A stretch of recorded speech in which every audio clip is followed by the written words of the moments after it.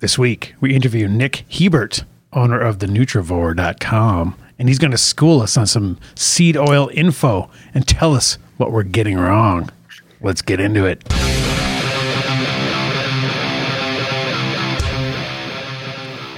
Nick was saying, well, everything. That was easy. That was the end of interview. Everything's wrong. So, Nick, I love your background. It's a bunch of seed oils. It's funny because as we've gotten into this fitness and nutrition journey, and I'm much less, formally educated in it than Dewey here. I'm Josh, by the way, and that's Dewey. Or Dwayne. You see on my nice Twitter. to meet you. Yeah, and,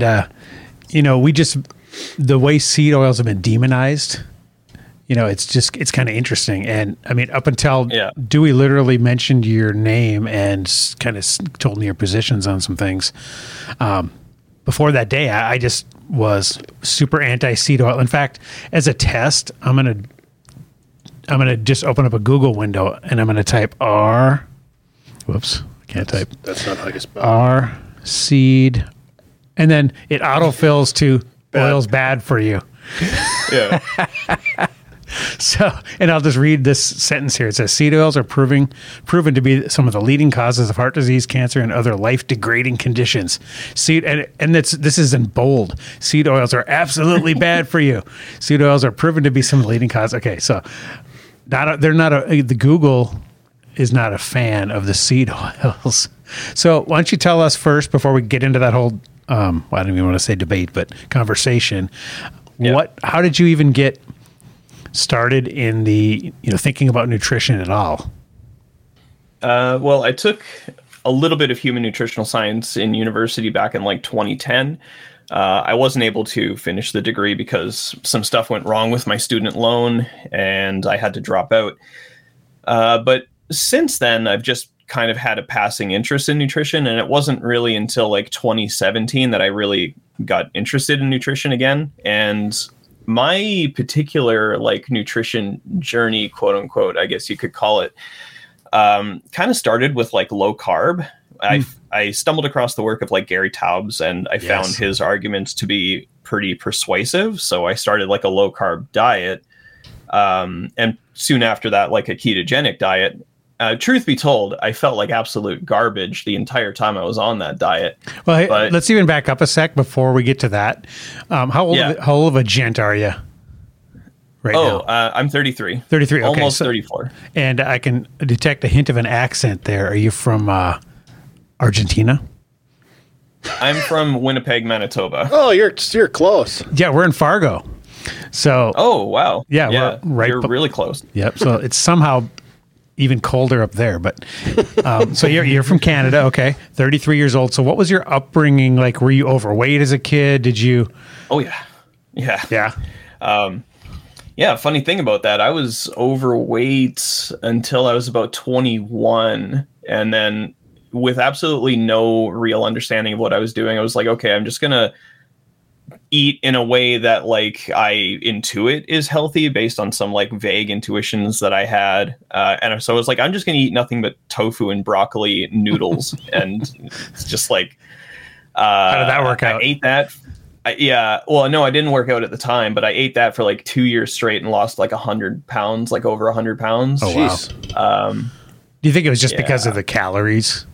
It was just naturally calorically restricted. Eating in a deficit. I was eating a total wanker before that. So, well, what you just said you ate, it would be pretty easy to be in a deficit.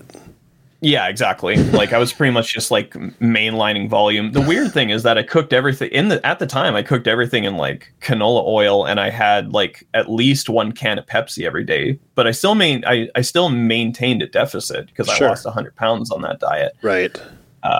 But yeah, I was overweight when I was younger. I'm not overweight now, or at least I don't think I'm overweight by any standard measure. And then what was when you were in your younger years, what was your exercise, or did you do any resistance training or any type of exercise? I didn't really actually start working out until I was 26. Okay. So before that, in high school and university, I pretty much just didn't work out at all. Sure. Sure. Okay, so that kind of gets people caught up. to how you got interested in this stuff at all. And so you try. Oh, see, it's funny that you say Gary Taubes, because that Good Calories, Bad Calories in 2011 was, I'm 50, but I was basically late 30s at the time, and I stumbled upon him, and I was always skinny, but then I just started to put on a few every couple of years, as everyone happens, and that was my gateway into even thinking about this. Your Matrix moment. Yeah, that was my Matrix moment. Was Gary Taubes and the Good Calories, Bad Calories book, but in contrast to you, I felt awesome. Like, I started dropping a pound a day when I went low carb, and I felt great. So what do you think, what were your, when you say you felt like crap, like when you were keto or low carb, what were you suffering from? What were your symptoms? Just like really low energy, and my brain just always felt like it was in a haze. Like, I just never felt totally present. Like, I felt really terrible. Like, I was starving all the time. Yeah, it was really not a good experience for me. And my exercise capacity at the time was absolute trash. I couldn't work out for more than about maybe 10, 15 minutes without feeling like I was going to faint. Now, when you were eating keto, were you eating to satiety? Were you like filling yourself up, or were you still trying to also maintain a deficit too? The funny thing is, I was eating to satiety, but the weird thing about it is that I must have been in a surplus, because the entire time I was on a ketogenic diet, I gained approximately 20 pounds. Wow. Because I was going to say, it sounds like maybe you were under eating, because all those symptoms sound kind of related to that. Yeah. Wow, interesting. I think I was actually overeating. Wow. Sure. But in the beginning with the ketogenic diet, and one thing that just absolutely chaps my ass is the perception around the ketogenic diet is that you can just eat whatever you want and whatever volume you want, and the pounds will melt off. Yeah. That's kind of the perception. Yeah. And I think that's what leads people down that road. I've talked to so many people who said, "Oh, I tried keto." My first question usually is, did you really? Or did you go to Costco and buy a bunch of foods pretending to be the foods you're not supposed to eat, or keto brownies? Yeah, and then overconsume and just have too much energy. I think my diet quality around that time was actually pretty good. It's just, for some reason, I don't find fat particularly satiating personally. Oh, okay. Like, my wife's the same exact way. How about protein? Like, if you just eat straight chicken breast, do you fill up on that pretty quick, or? Kind of. Cuts? I find that like fiber and water really push those buttons for me. So if I like just mainline like really fibrous foods and water, like having a lot of soups or curries or things like that, like that really like mitigates any propensity to overeat that I might have. It's like a really effective strategy so far, just like mainlining fiber and water. Protein, I don't know if protein seems to have an independent effect, or an effect independent of, say, like just food volume, right? Because chicken breast has a lot of volume, and it breaks down in your stomach very, very slowly, so it maintains its volume for a longer time, so it probably will be satiating for most people, for sure. The same is true of like fiber that's like bound up with water. So for sure, I think food volume is really what most people are actually targeting when they're trying to target either protein or, they're eating low carb and eating lots of protein with lots of vegetables. It's just like they're just finding different ways to target food volume. Yeah, and I have almost a exact. If I'm trying to lean out or cut, I use the exact same strategy. I use super lean ground turkey and egg whites, and the amount that I can eat of that and stay in a deficit it's obscene. Crazy volume. Yeah. So after you did keto, then kind of what was your next step of discovery? Since you felt like crap, and then what were you led to next?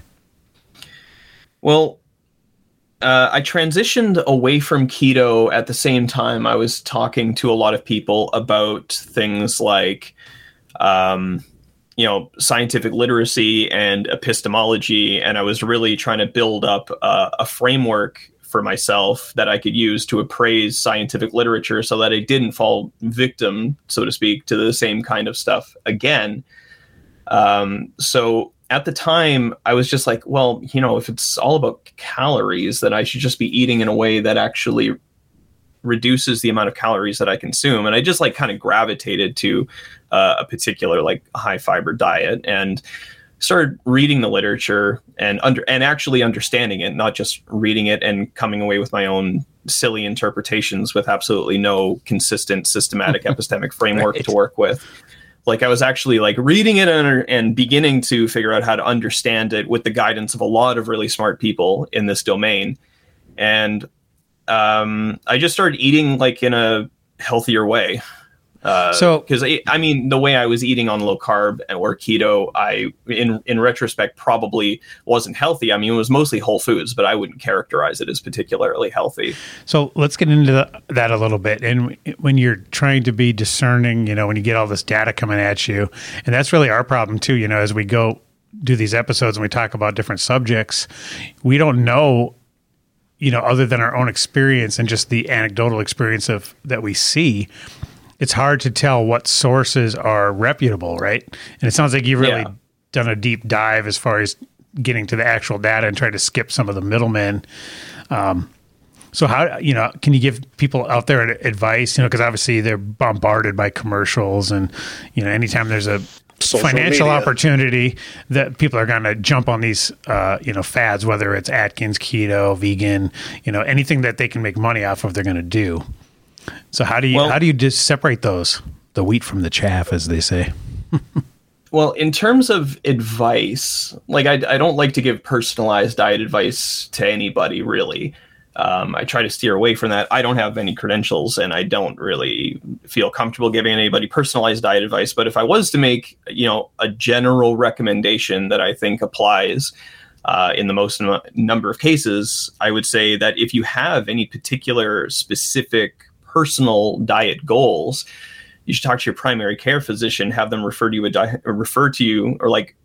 talk to your primary care physician, have them refer you to a dietitian or somebody who works in the domain of dietetics, and have them work with you toward your goals, instead of just, trying out different meme diets on the internet like pairs of pants. Actually talk to a professional about what your goals are and how to best achieve them. Yeah. Yeah, that's, it's very, very confusing. But everybody eats, so everyone's an expert. Yeah. Well, and the thing is, everybody's goals are usually, I'm sure 9 out of 10 times, it's I want to lose fat and I want to be more muscular. That's like everyone's overarching goal all the time. And yeah, I understand, like Dewey always say, everybody's like as unique as their fingerprints, right? Yeah, their metabolic profiles is as unique as their fingerprint. Yeah, you have to customize and basically make a custom thing for everybody. I mean, you have to personalize care to the individual, but I mean, you can also make broad recommendations too, because though everybody technically differs, people do fall into distributions, and you can target the most number of people with a single bit of advice. I mean, I don't think there's any real barrier to doing that credibly. Sure. So talk about your nutrient density is one thing that you mentioned a lot when I was looking at your blog, and it seemed like that was kind of one of your main priorities for when you're deciding what to eat, was the nutrient density and like scoring the foods, and also based on the availability and the cost and everything else, like scoring things. Is that, can you speak to that a little bit, the nutrient density piece? Oh, yeah. So back in 2019, I decided to quit my job because I really didn't like the manager that I had. The manager was absolutely toxic and pathological, constantly accusing me of lying, even though I could verify to the dude that that there were witnesses who witnessed this, and this is what this person told me, and here's the verification, here's the messages and the private messages and the text messages, here's the verification, I'm not lying. And he would just never believe me, even if he had evidence. So I really didn't like this guy. So I was like, okay, enough is enough. I'm just going to quit my job. Now I had some savings, and I wanted to figure out how to get the most amount of nutrition for the least amount of money. So I just came up with a way of scoring nutrient density. It was really rudimentary. It was nothing that I would even, it was nothing to write home about. It was a really rudimentary kind of measure of nutrient density. And then I would find like the average cost per 100 grams. I would just divide one by the other, and then it would just spit out a diet that yielded the most amount of nutrition for the least amount of money. And I was told that there's a community of people who kind of like love this stuff. It's like it's a subreddit called Eat Cheap and Healthy. Oh, so I was told like just post that on there. People would love it, and it got like 8,000 upvotes or something like that. Wow. Like it made a huge splash. But the thing is that people in the comments made tons of recommendations about what I could do to make the spreadsheet better. And basically the product that I sell today, the NutriDex. Yeah, I have that up on the screen right now.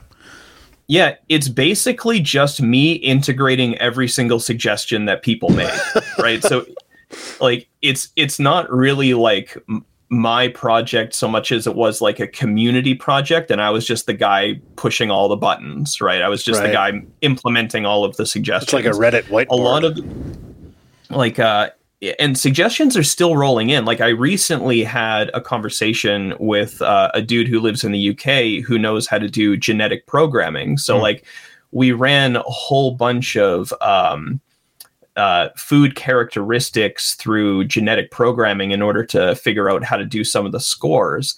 So what we do is we would align the food categories in a way that was congruent with, say, the dietary guidelines, for example. So we'd stratify all of the food categories in that way.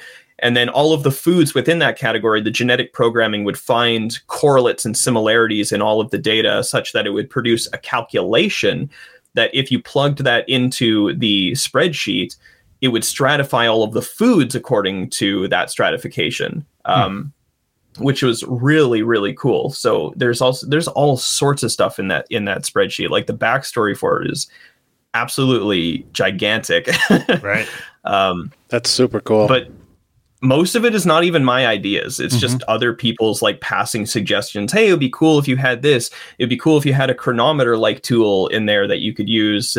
You could select different foods and it would tell you the micronutrient breakdown because the data's there anyway. You might as well do it. Right. Oh, it'd be cool if you had custom scoring, and it'd be cool if you did this and that and the next thing. And I just did everything anybody ever suggested. I just put in there.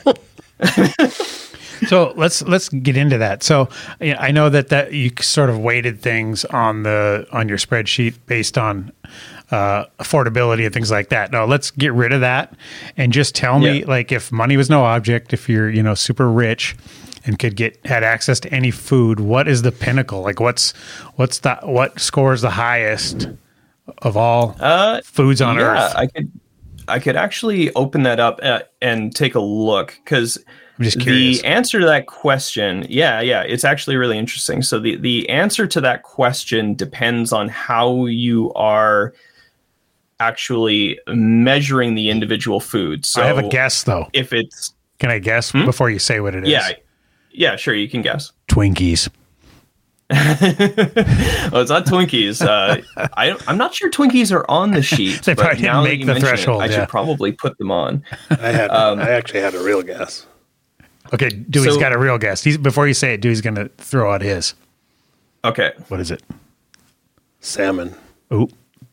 Yeah. Oh, it's close to the top. So salmon is close to the top. The thing is, if you stratify by weight, like, so you're holding weight constant, so it's 100 grams. Oh, the thing that's actually at the top is yeast. Yeast is at the very top. Okay.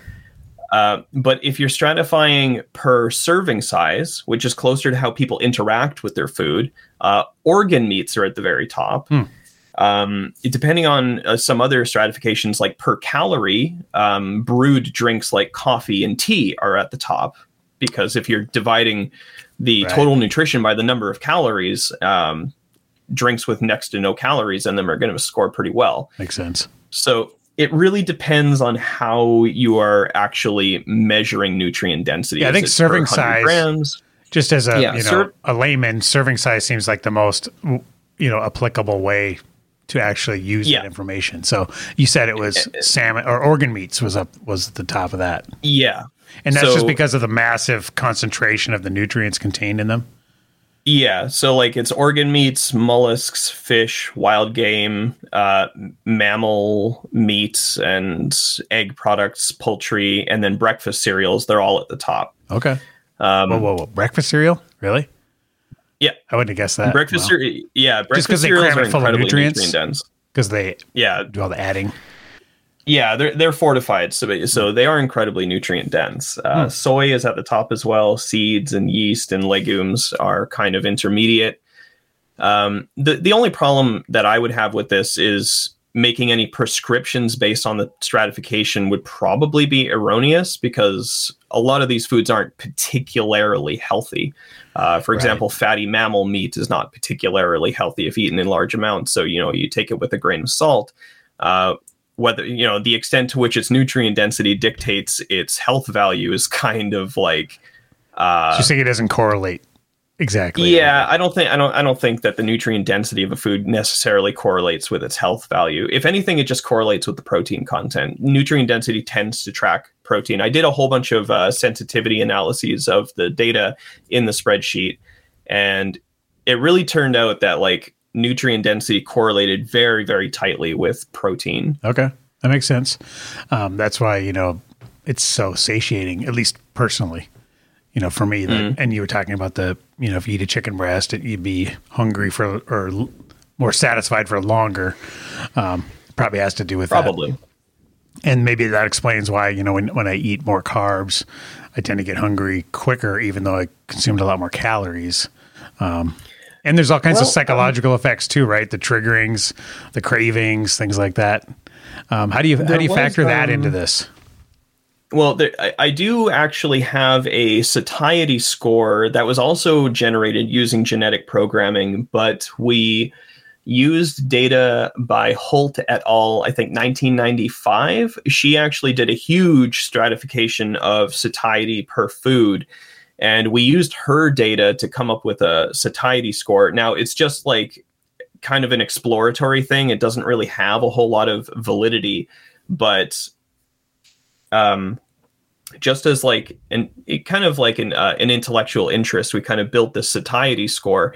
And it doesn't really correlate with nutrient density either. It seems to correlate with fiber and water and maybe fat and maybe carbohydrates, but not a whole lot with like protein or nutrient density as independent variables. So take it with a grain of salt. Like, it's entirely exploratory, and it's just kind of like an interesting intellectual exercise. Sure. I think satiety, I don't think we really have good satiety data. I think satiety foods, is, to be honest. I always tell people, I think satiety is an N of 1. I really do. I think I would there's agree perceived with that. if there's perceived satiety, then they're satiated. Yeah, I mean, that's true. And there is data to support that view. Yeah. sure.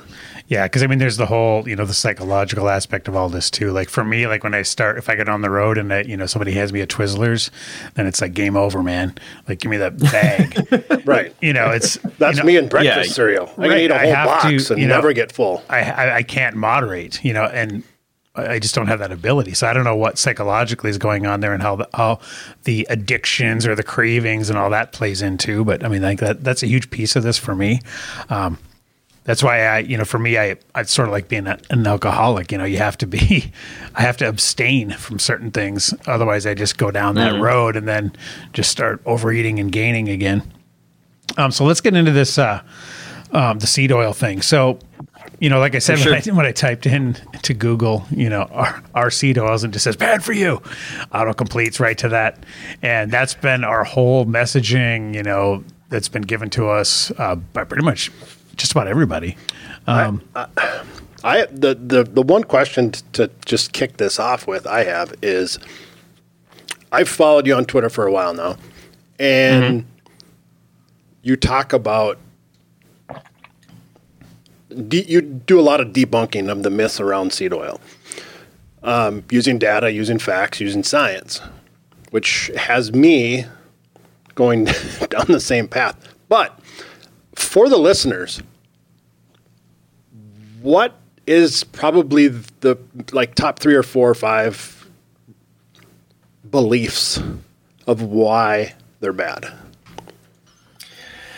Okay, so the primary mechanisms by which they are claimed to be bad are usually oxidation. So like they oxidize easily. So people relate the oxidation of these the polyunsaturated fats in the vegetable oils. People relate the ease of oxidability or oxidation, I guess I should say, of those fatty acids. They relate the ease of oxidation to disease outcomes, because that's a really easy line for, like, mechanistic line for people to draw, right? Because almost every single disease state has to do with oxidative stress in some capacity or another, right? So Sure. they could always draw this parallel or this line connecting the dots, like, oh, the seed oils contain the polyunsaturated fats. The polyunsaturated fats oxidize easily. Oxidative stress is implicated in this disease process. Therefore, eating more vegetable oils leads to oxidative stress and the disease process. And it's like, I don't think that's a particularly sound inference, but that's one mechanism. Saying basically, that, just because it people follows propose. it, that it's A correlate. that it's causing it. Yeah, so like, I just don't think it's a very valid inference to make. It's not. I don't think it's a sound inference to make either, because like, just because just because you can make a biologically plausible mechanism and write it down on a piece of paper and have it make intuitive sense to you, doesn't mean that when you consume more vegetable oils, it actually leads to the disease process. Now, this is a huge part of the communication of the so-called science around vegetable oils and health. Now, the research that is typically cited is science. However, it's being used to make wild extrapolations that are completely inappropriate.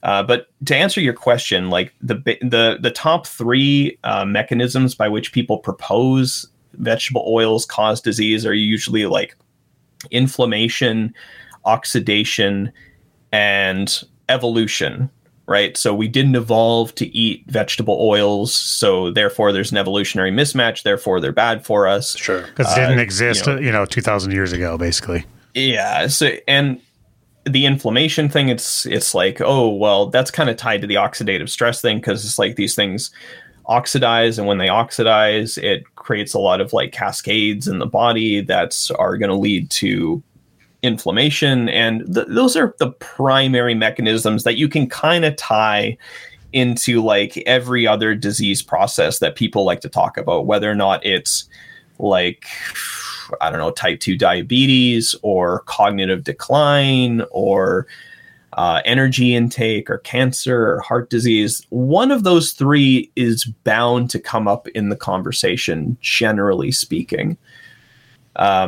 So the problem, go on. I was going to say, then, what do you think is actually responsible for what seed oils are getting blamed for? Well, it depends on the endpoint, right? So, like, if you're talking about heart disease, there are many risk factors for heart disease that are even independent of, different fatty acid subtypes. Of course, saturated fat increases LDL, and LDL will increase your cardiovascular disease risk. Like, that's pretty much incontrovertible at this point. But so basically, let's like put two different meals against each other, right? Like last night I had some steak tips cooked in butter and water, right? To drink. So, and with a lot of salt on them. So that was kind of I'm violating a lot of the, what my grandpa was told to never do, right? Don't use real butter, use margarine instead. Cut down on the sodium, don't eat the red meat. Well, I was doing all three. So, in your opinion, that is a bad example of a meal? Well, okay. So like would a better meal be some broccoli fried in Wesson? You know what I mean? just to give two extremes here, like, or whatever, or maybe even some salmon fried in Wesson. Would that be better than the red meat fried in butter with salt on it? So if you had a chunk of red meat fried in butter versus a bowl of or like a plate of broccoli and salmon fried in, non-hydrogenated margarine, for example, if you scaled that up on a population level and you had people just eating either of these two things, so you have possible world A, where people are eating the steak fried in butter, and everybody's eating it to the same degree. Otherwise known as the good place.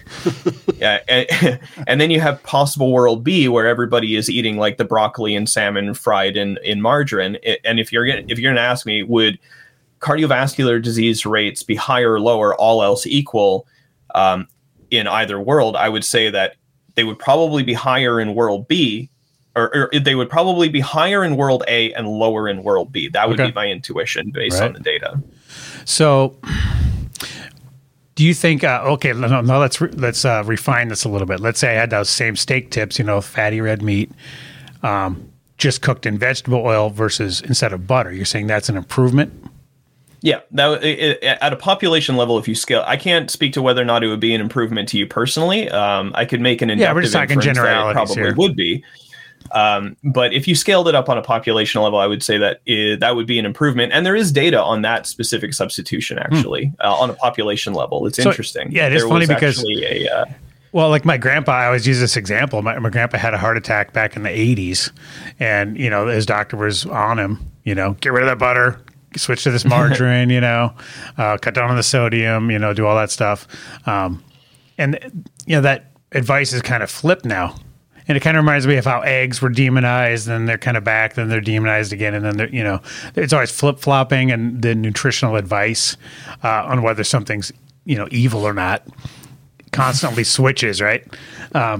So, we're out here trying to make these decisions, and I'm thinking, okay, well, butter's kind of it's a less processed, closer to straight out of the animal kind of, product. So I always revert to that if I have a choice versus, like behind you, the rows. Well, I think the highly processed, process. Am I just completely wrong in thinking that? Like, is just something completely made in a lab better for me? So here's the thing. I don't find the appeal to nature fallacy particularly persuasive. If it's closer to nature, it's going to be better. I'm not particularly persuaded by that. In fact, I think the optimal human diet, if I could use such a phrase, probably hasn't been discovered yet, and it is probably largely, if not entirely, artificial in nature. But what goes into that? Like, I understand, like they're talking about lab-grown meats and all this stuff. So you're saying like Star Trek style, like the replicator spits out a cube, and then it's going to have the perfect balance of all. I'm speaking more to a principle than an actual like conceptualization of what it would look like. I'm speaking to a principle, right? So like, let me just run a thought experiment really quickly with you. So let's say we take the most healthy, natural diet that you can think of. Well, a diet that you think is healthy, and ostensibly you take the position that closer to nature is probably better, right? So you take the most healthy natural diet you can think of. Now, tell me whether or not you believe that such a diet would drive the risks of diet-related chronic disease down to zero. Never. But would it drive it down to zero, or would there be residual risk? There's always going to be some, but it's all relative. There's always going to be some residual risk, right? Yep. So here's the thing. If we wanted to improve the effect of diet even more, how would we do that without artificially manipulating the food? You couldn't. You couldn't, right? So mind blown. Right. The diet that is likely optimal for human beings, if I could use such a phrase, is likely to be artificial in some capacity. And then it's going to be the perfectly correlated amount of macros and ingredients, all in some type of form that hasn't been introduced yet, is what you're saying. Well, I don't know specifically what the composition would be. I'm speaking more to a principle here. Like, I have no idea what the end result would look like. I'm just saying that in principle, it would seem to make logical sense that such a diet would likely be largely artificial in nature. And infinite.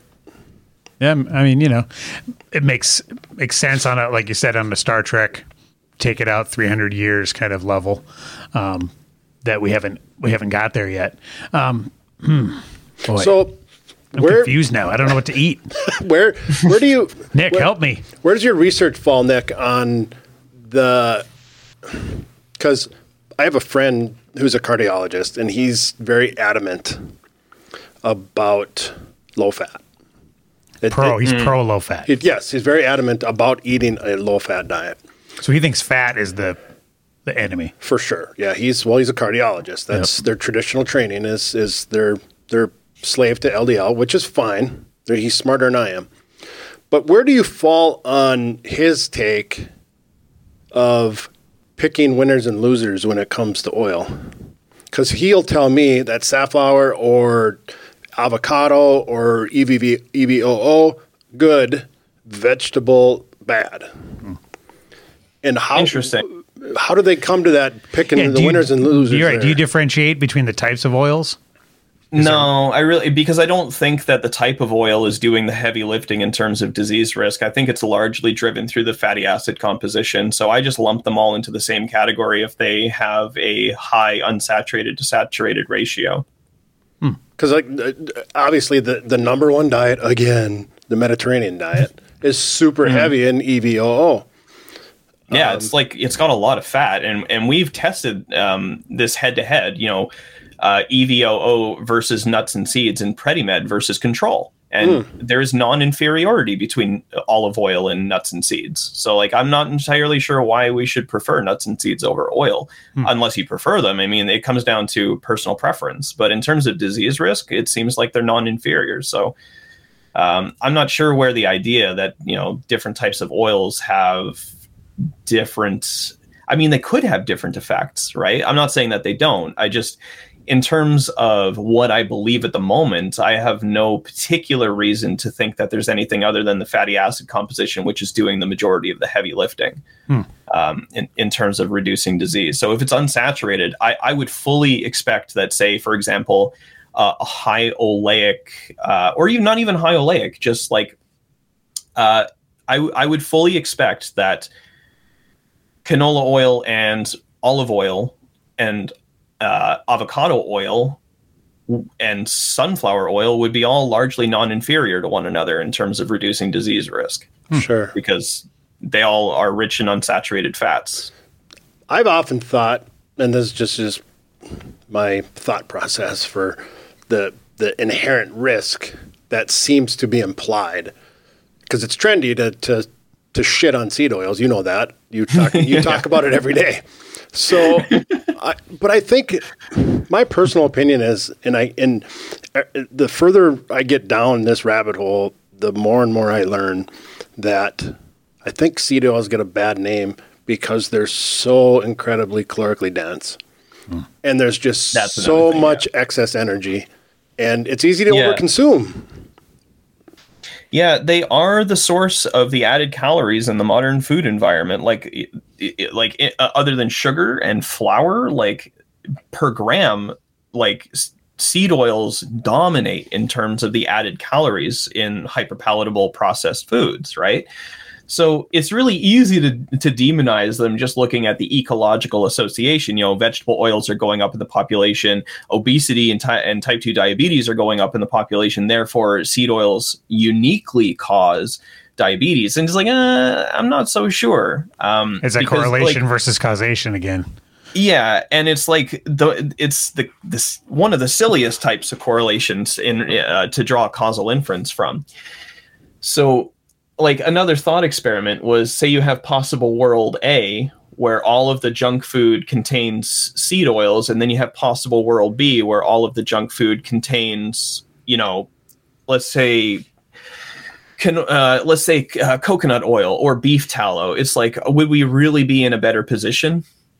Right, because I don't think so. Right, because in a Twinkie, there's a lot going on there that's not healthy for you, and you're saying that the seed oils get wrongly blamed for their portion of and the so blame. do the sugars, because you got the seco zealots who are like, oh my god, or you got the low carb zealots who are like, don't eat that brownie, it's carbs, and then you got the seco or the zealots saying, no, it's sugar and oil together, and it's just calorically dense. Yeah, I don't think that the quality of the fat is interacting too much with the hyperpalatability of the food, because we have actually tested the effect of different fatty acid subtypes on satiety and ad libitum energy intake multiple times in controlled feeding trials. And there is universally like no significant effect of modulating or changing the fatty acid composition of diets on ad libitum energy intake and satiety. So I mean, like, in terms of an independent effect of seed oils increasing energy intake, like I'm not sure why I would have to grant that to anybody based on the data that's available. Right. Sure. So then what are you eating every day? Like, what's your typical day? Like, tell us what, because you've had all this data and you've processed this. So what are you landing with? See, like, I mean, sometimes I eat in ways that I know are like not the best. Like, I see some hot dogs on Instagram here. Well, I I crushed a whole bag. I crushed like half a bag of Oreos last week because we were all dunking on this clown on Twitter. Like, me and some people on my Discord server were like, we should all take pictures of ourselves holding boxes of Oreos. Oh no, it wasn't. So I just had a box of Oreos, so I crushed half of it. It wasn't Saladino, was it? Oh, I can't remember. I mean, I argue with so many people every week. It's hard to keep them all straight. I actually have a channel on my Discord server that I use to try to keep them all straight. Just to organize your enemies. Yeah, organizing my enemies. But in terms of like what I'm eating right now, I'm actually like on an Indian food kick. So like I've been eating a lot of Indian food. So give me an example. Like what's a typical meal for you, or like a day in a day? Curious. So this morning I woke up and had sambar with dosa, which is like kind of like an Indian soup, sort of like a vegetable stew with a lot of spices, and dosa is kind of like a crepe.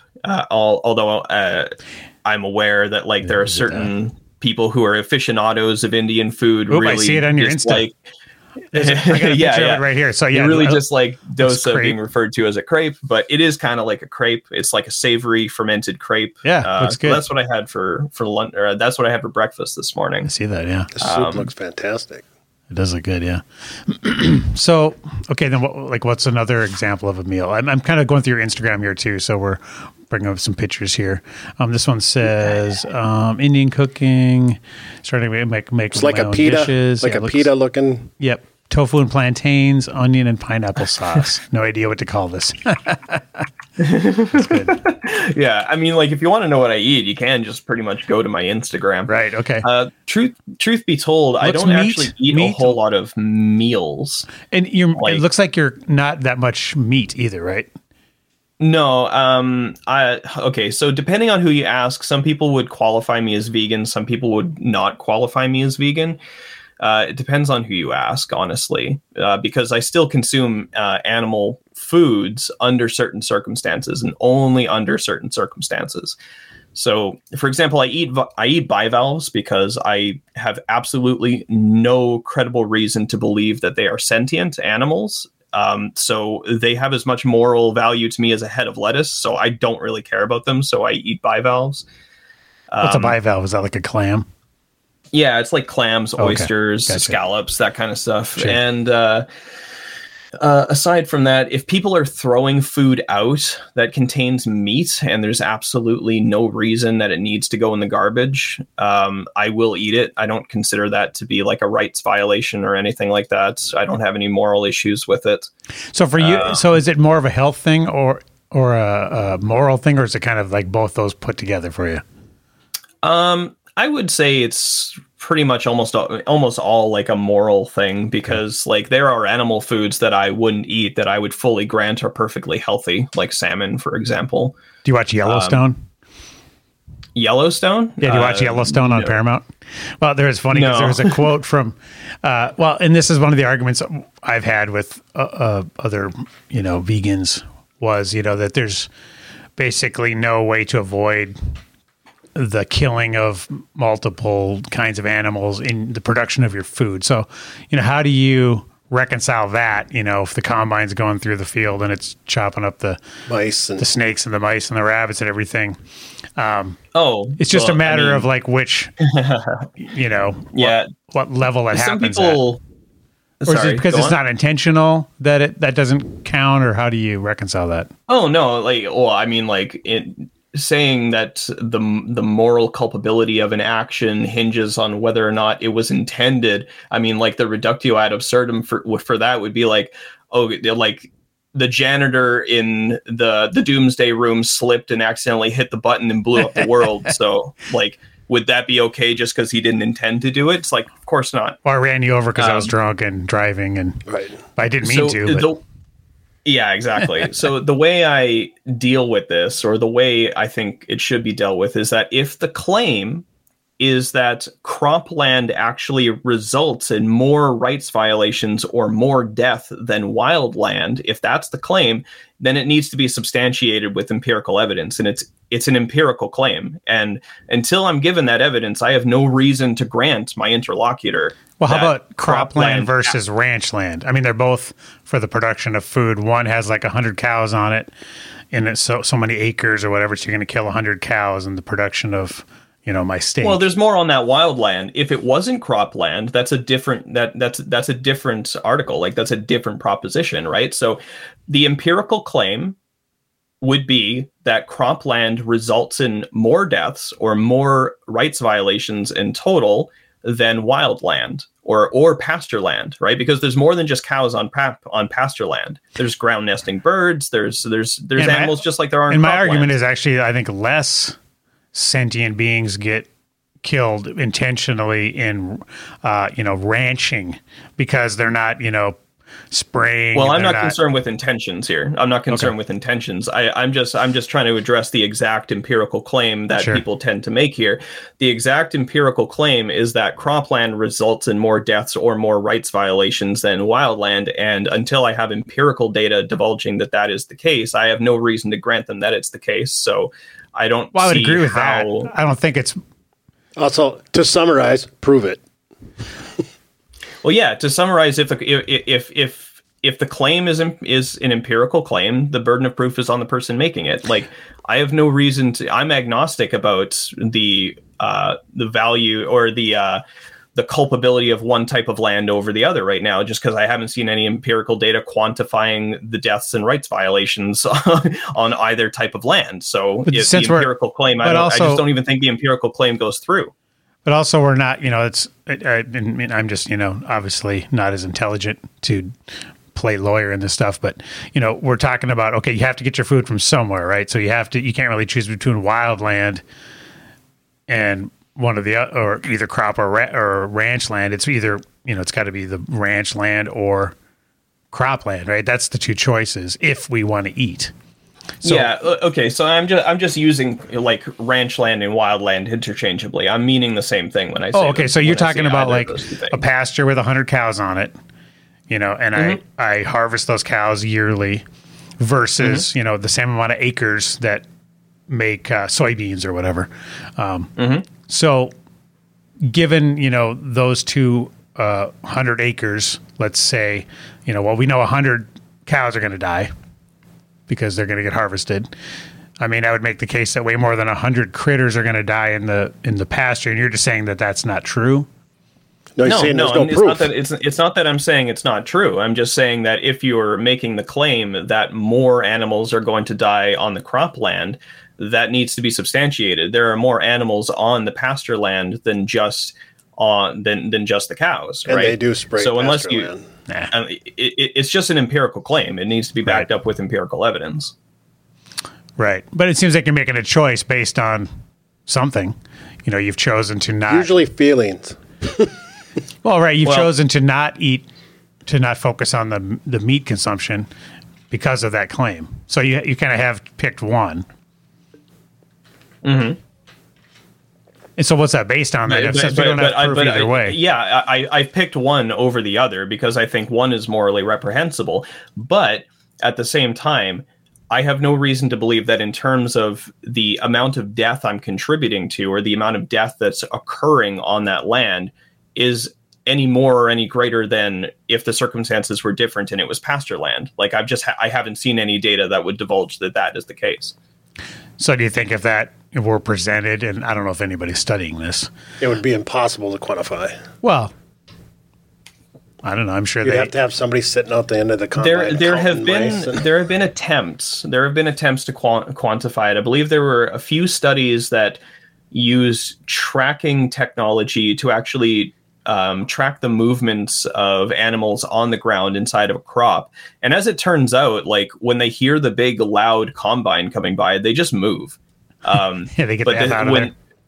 Yeah, they get out of there. But the thing is that when the entire cropland is actually has been clear cut, there is no place for them to hide anymore, and they're displaced onto wild land or pasture land or whatever, and then they're just eaten by predators, right?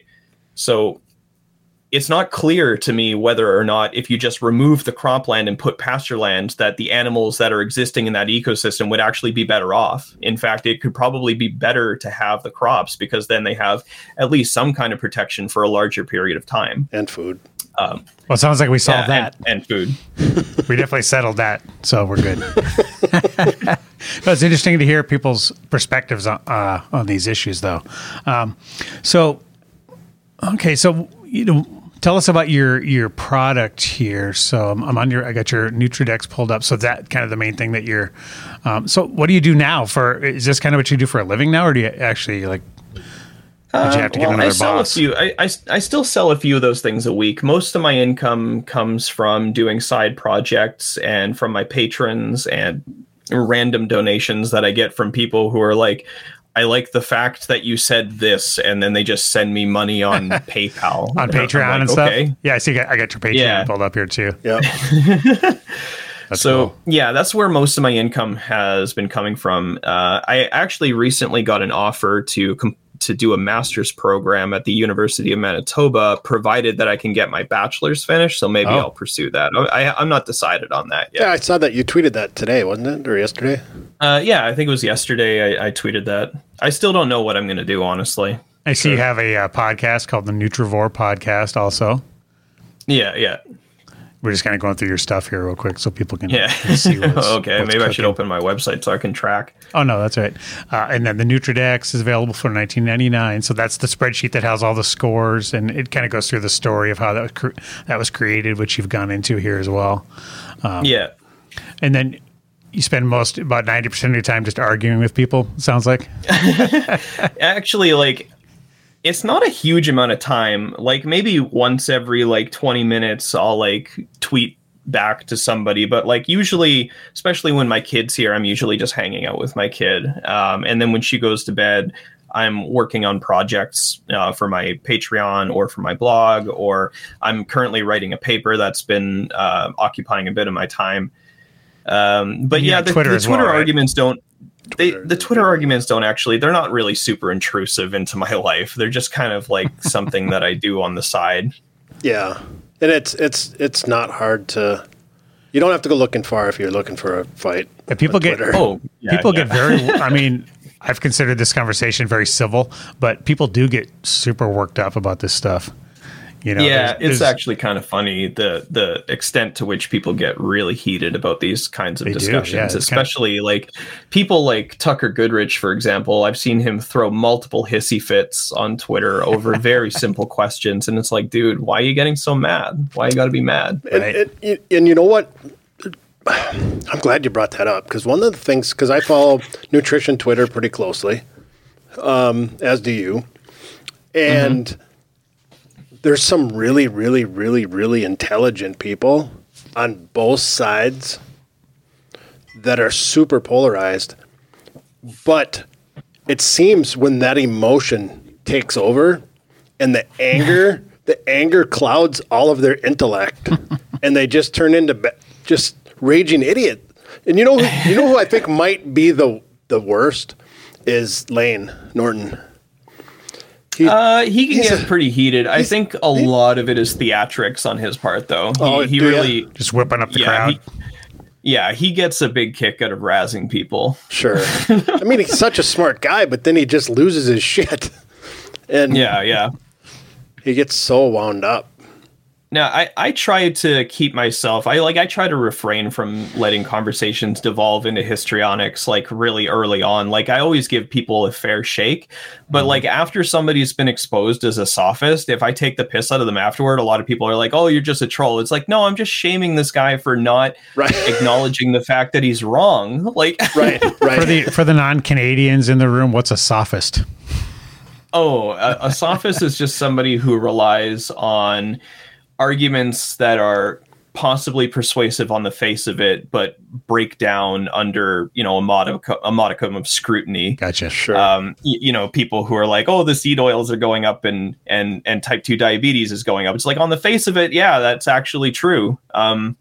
But then when you dig into the implications of their causal inference, it just breaks down. Does it cause the people? Yeah. The people making those types of arguments, they're sophists. It's like saying every person who got in a car accident was wearing shoes. Therefore, yeah, exactly. I got to take my shoes off. I'm going to die. Right. So we didn't actually talk too much about seed oils yet, in particular. Well, that's the perfect segue. You just read my mind. So, I actually have your article here about kind of taking the takedown. It's called A Comprehensive Rebuttal to Seed Oil Sophistry. There's the word again. So, let's summarize that, I guess.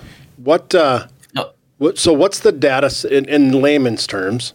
What's the data supporting the there's no inherent risk to moderation with seed oil? See, I don't think the claim that there's no risk could be persuasively made. It's just, if you're making a claim that risk exists, it has to be backed up with evidence. And oftentimes the people making claims that the risk exists to begin with aren't able to substantiate that claim credibly. Now, there are instances where risk is not significantly affected by vegetable oils, and then there are situations where risk is actually attenuated by vegetable oils. There's only one instance that I'm genuinely aware of where seed oils in particular could potentially increase the risk of something, not quite independently. Is that if you just guzzle them? Just straight up do shots of seed oils, or what? The actual endpoint doesn't have anything to do with anything that's unique to seed oils. It's there was one trial, the LA Veterans Administration Hospital trial. The dose of seed oils that they got in that trial was like, it was close to between 60 and 90 grams a day, right? Mm-hmm. It's a massive dose. Right. By conventional standards, by any standards, that's a massive dose. Now, there was an exploratory analysis of that data done that revealed that there was a dose response in the number of gallstones that people were getting consuming vegetable oils. Now, the thing is that it doesn't actually have anything to do with the vegetable oils themselves. It's not the vegetable oil as a product, because it was actually, the mediator there is phytosterol.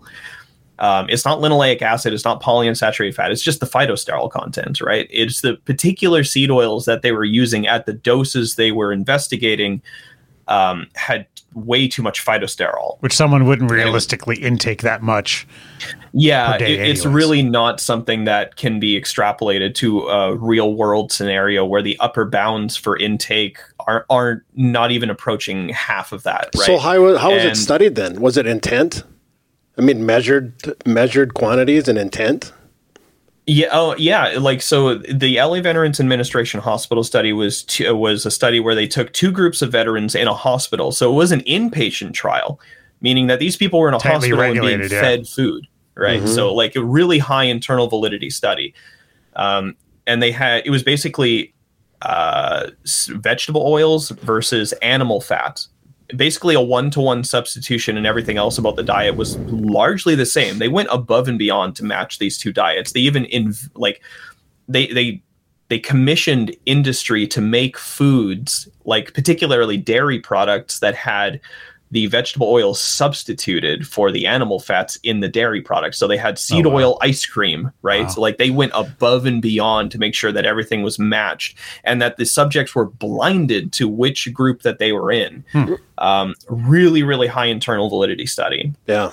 So they found, of course, they found that there was a statistically significant reduction in total mortality, in cardiovascular disease mortality, in skin cancer incidence. Like there were a bunch of endpoints that they measured.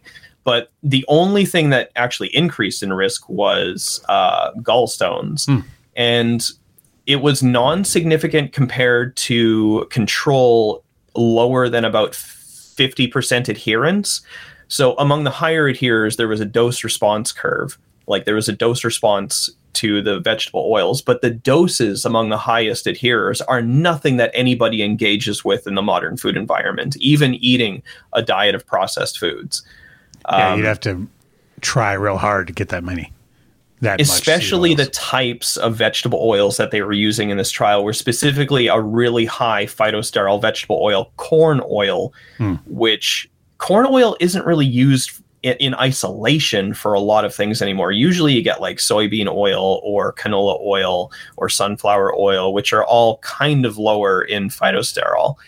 And people are generally consuming lower than 90 grams a day of vegetable oils in general per day. So overall, like it's not an endpoint that people generally need to worry about. And anything that's super high in phytosterol delivered to the same degree has been associated with gallstones. So like phytosterol is associated with gallstones, and we even have Mendelian randomization actually divulging this as well, that there are certain single nucleotide polymorphisms affecting the efflux of phytosterols that actually correlate with gallstones. So we have a lot of layers of plausibility to phytosterols as the exposure of interest in the vegetable oils, but it's not something that you can generalize to all vegetable oils, and it's not even something that's really physiologically relevant in the modern food environment because it's not a level of vegetable oils that anybody engages with. Right. So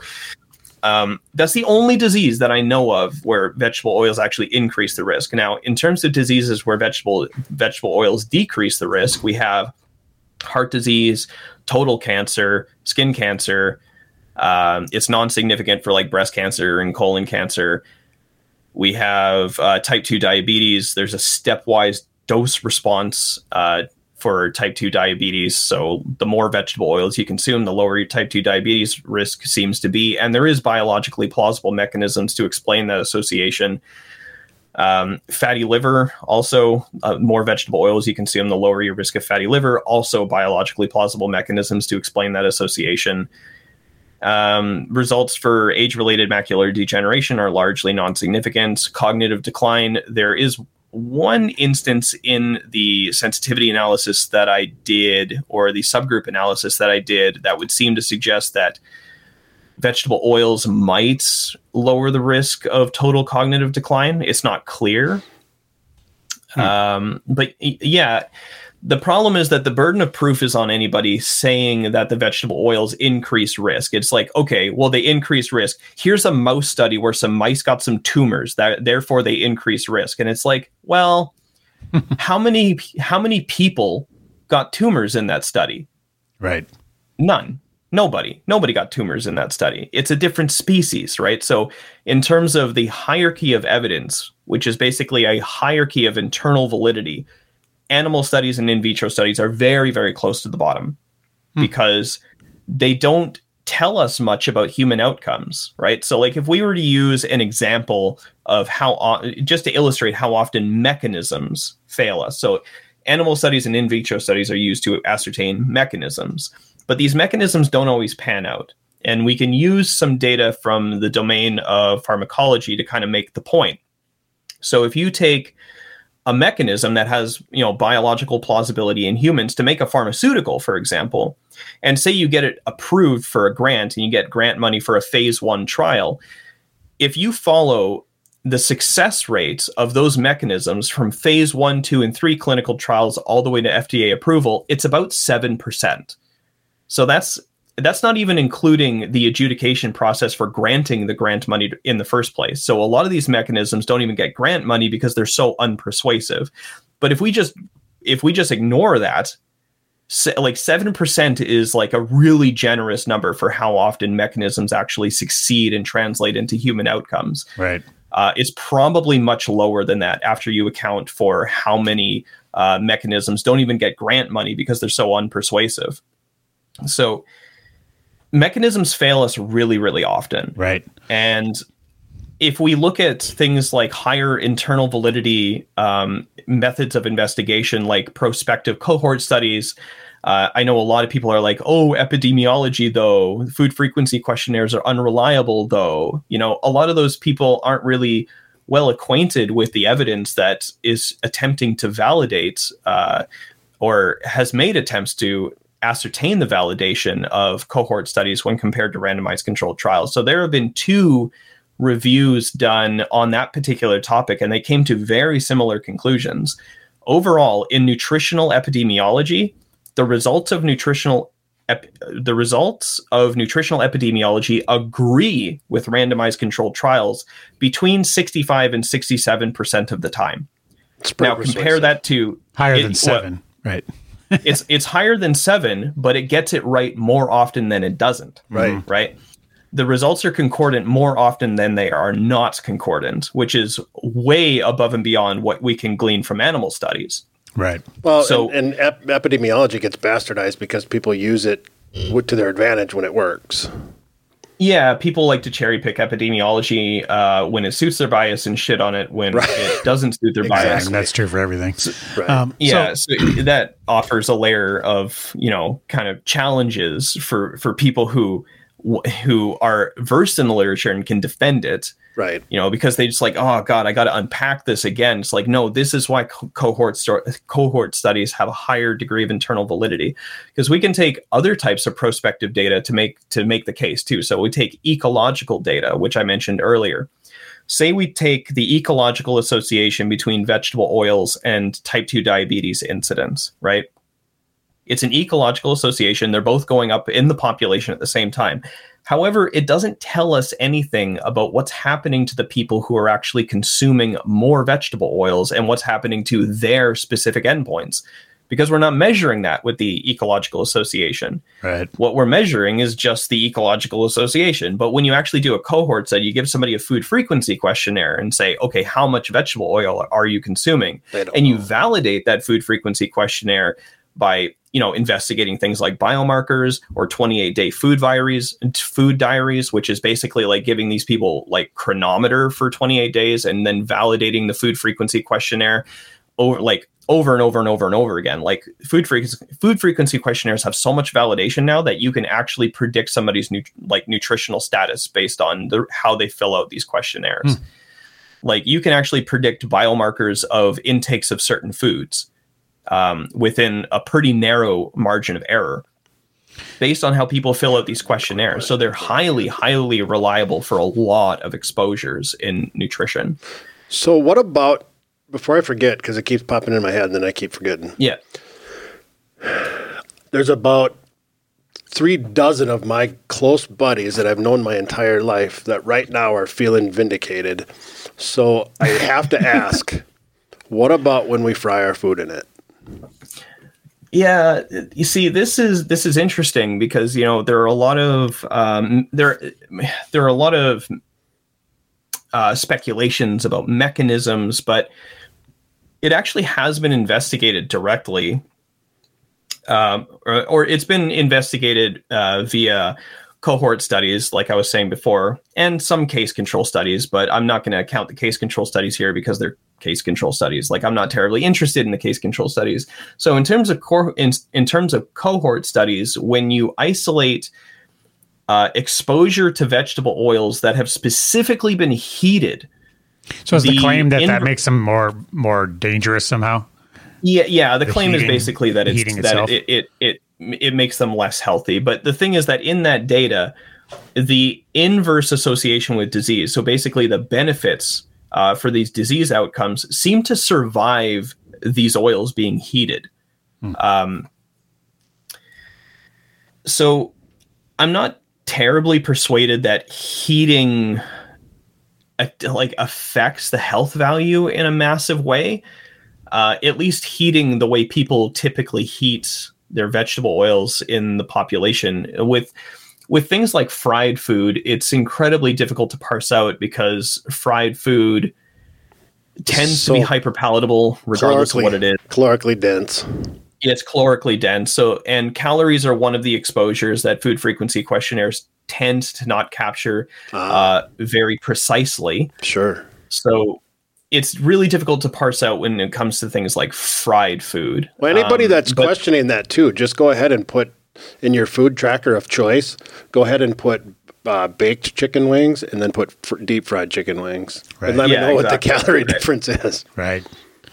Yeah, so they're just higher in calories. Like I know Tucker Goodrich had an article not too long ago saying like, oh, what's the cause of obesity? Where he looked at basically an analysis. It was a sensitivity analysis looking at a bunch of different types of foods and their association with weight gain. And he looked at like boiled potatoes and it was like marginally associated. And then he looked at, French fries and it's massively associated. And he's like, look, the seed oils are causing obesity, and it's like it's triple the calories. it's half of the food volume, or like a quarter of the food volume, and triple the calories. Like I don't think that's a very sound inference because that association can be explained by the conventional paradigm. You're not adding any new information by pointing this out. Right. Right. Plus the hyperpalatability. I mean, give me a boiled potato and I'll barely get through one, but cut that potato into fries and salt it and I'll eat as many as I can possibly stuff in. Yeah. In fact, for a period of time there, about a month ago, I was going through a phase where my breakfast in the morning was just like a plate of fries. Right. Yeah. I mean, they're super good. There's no denying they're delicious. So we got to wrap up here. We're kind of running up against time here. So yeah, no problem. To kind of summarize your attitude towards the seed oils in general. So obviously, is it more of you're just not afraid of them, but you're not saying, you need to make sure to get them into your diet as a healthy part of your diet. Is it more of just, they don't need to be demonized. And if you are eating them as part of a normal amount, that's perfectly fine. You shouldn't be scared. Okay. I mean, I can answer this question by just referring to the conclusion of my article, wherein I state, in conclusion, vegetable oils appear to be a health-promoting addition to the diet and seem to offer a range of health benefits and little to no apparent health risks to the general population. However, one should exercise caution when navigating the current food environment, as vegetable oils are included in many foods that are not particularly health-promoting. If one chooses to consume vegetable oils, it would probably be wise to integrate them into a healthy eating pattern in ways that do not promote the overconsumption of calories. Some possible healthy ways to include vegetable oils in the diet could be in the form of salad dressings or as cooking oils for sautéed vegetables. Perfect. I like it. Yeah. All right. Well, we're going to wrap it up there, guys. So, what's the best place for people to reach out to you if they want to attack you or praise you or send you money? I would suggest my Twitter is where I'm most active on social media. But if somebody would prefer, if people would prefer, they can actually catch me on Discord as well. I'm usually on Discord, and there's a link to my Discord server on my Twitter account. So if you prefer to engage with me there, that's fine. I'm also on Instagram. And that's pretty much it. I have a podcast. I have a website you can go to. Yeah, and I'll put all those links too in the show notes for everybody so they can _nutrivore.com. Yep. So awesome. That's pretty much where people can find me. Well, next time I come up to Winnipeg to go visit the museum, I'll look you up. We can go have some fries together. That'd be awesome. Go watch the Wild beat the Jets. We'll eat some seed oils together. There you go. Right. In fry form, please. All right, everybody. Shots.